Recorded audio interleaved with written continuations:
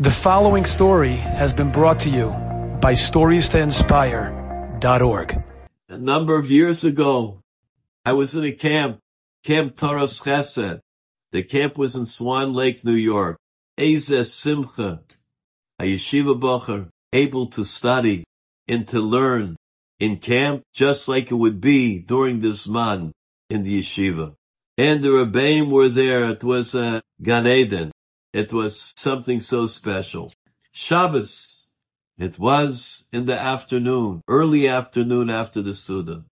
And I had gone on to the lawn, the huge lawn of the camp. And I sat there on one of the lawn chairs. I had a sefer. I was learning. I was learning near the road. Not on the road, but near the road. All of a sudden, a young man was walking, comes in from the road, and he says, "Excuse me, could I ask you where such and such a hotel is?"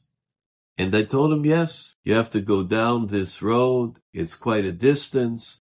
It takes about probably an hour to go there. And he continued talking with me. I realized immediately it was out of the Tchum Shabbos. There's only so far you're allowed to go. And I had the question, should I tell him? Should I not tell him? Don't forget, sometimes mutar liyoshoigigin.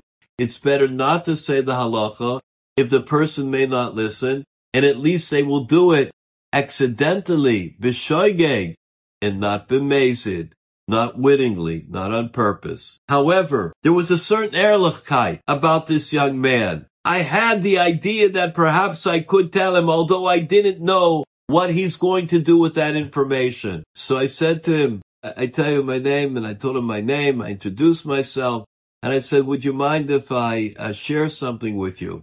He said, no, sure. I said to him, there is such a thing as Tchum Shabbos. He hadn't heard of it. I began to explain to him some of the specifics and the details of Tchum Shabbos. And I told him the hotel that he wishes to go to is outside of the Tchum. He never heard of it. He was interested. I told him, if you would like, we can go into the Beis Medrash camp.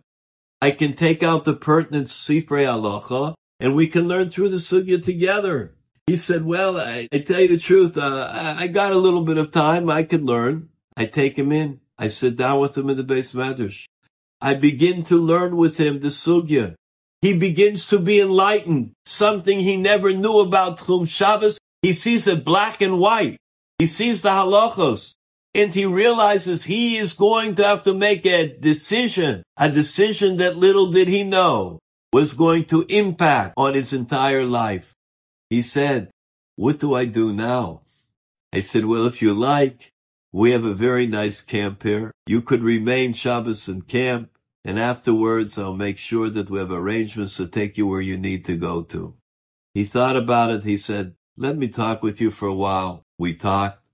He decided he is not going to be over. He decided for the first time in his life, he's going to be careful in something that he learned that is brand new. And he stayed.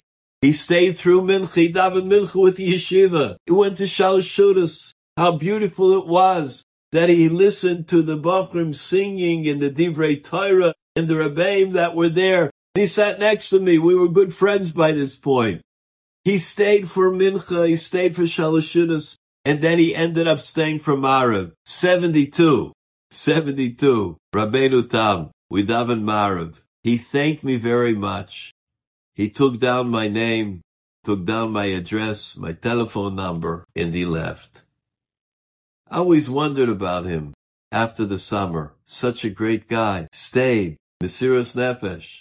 And the summer ended up. I didn't see him a long time. Happened to be a year later, all of a sudden, I came in Long Island to say a shir. And the community that brought me in, there were a couple of minutes. I came early, couple of minutes that if anybody wanted to speak with me, they could. All of a sudden, I see a young man come over to me, yeshiva bocher, the Shem L'Tiferes, and he says, do you remember me? Do you remember me? I looked at him. And I said, wait a minute, Tchum Shabbos. You're the one that was Moshe Nefesh. He says, yes. And he hugged me. He said, I have to tell you the truth. When it came to Elul Zman, I realized I didn't know about Tchum Shabbos. I realized there was a lot of other things that I also might not know about.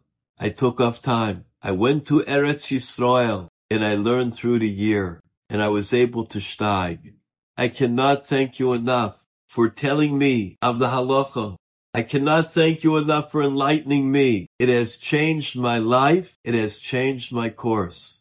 My life has been bettered, and now I feel that I will be able to continue on as an emissary ben Torah. The mitzvah, hocheach tochiach es amisecha, to lovingly, with great care and concern, to tell your friend, maybe a mitzvah that they could do, or maybe an avera that they could distance themselves from. May we all have the schus, and that is, as Hillel said, ohev hashalom, always love peace and pursue it. Enjoyed this story? Come again. Bring a friend. StoriesToInspire.org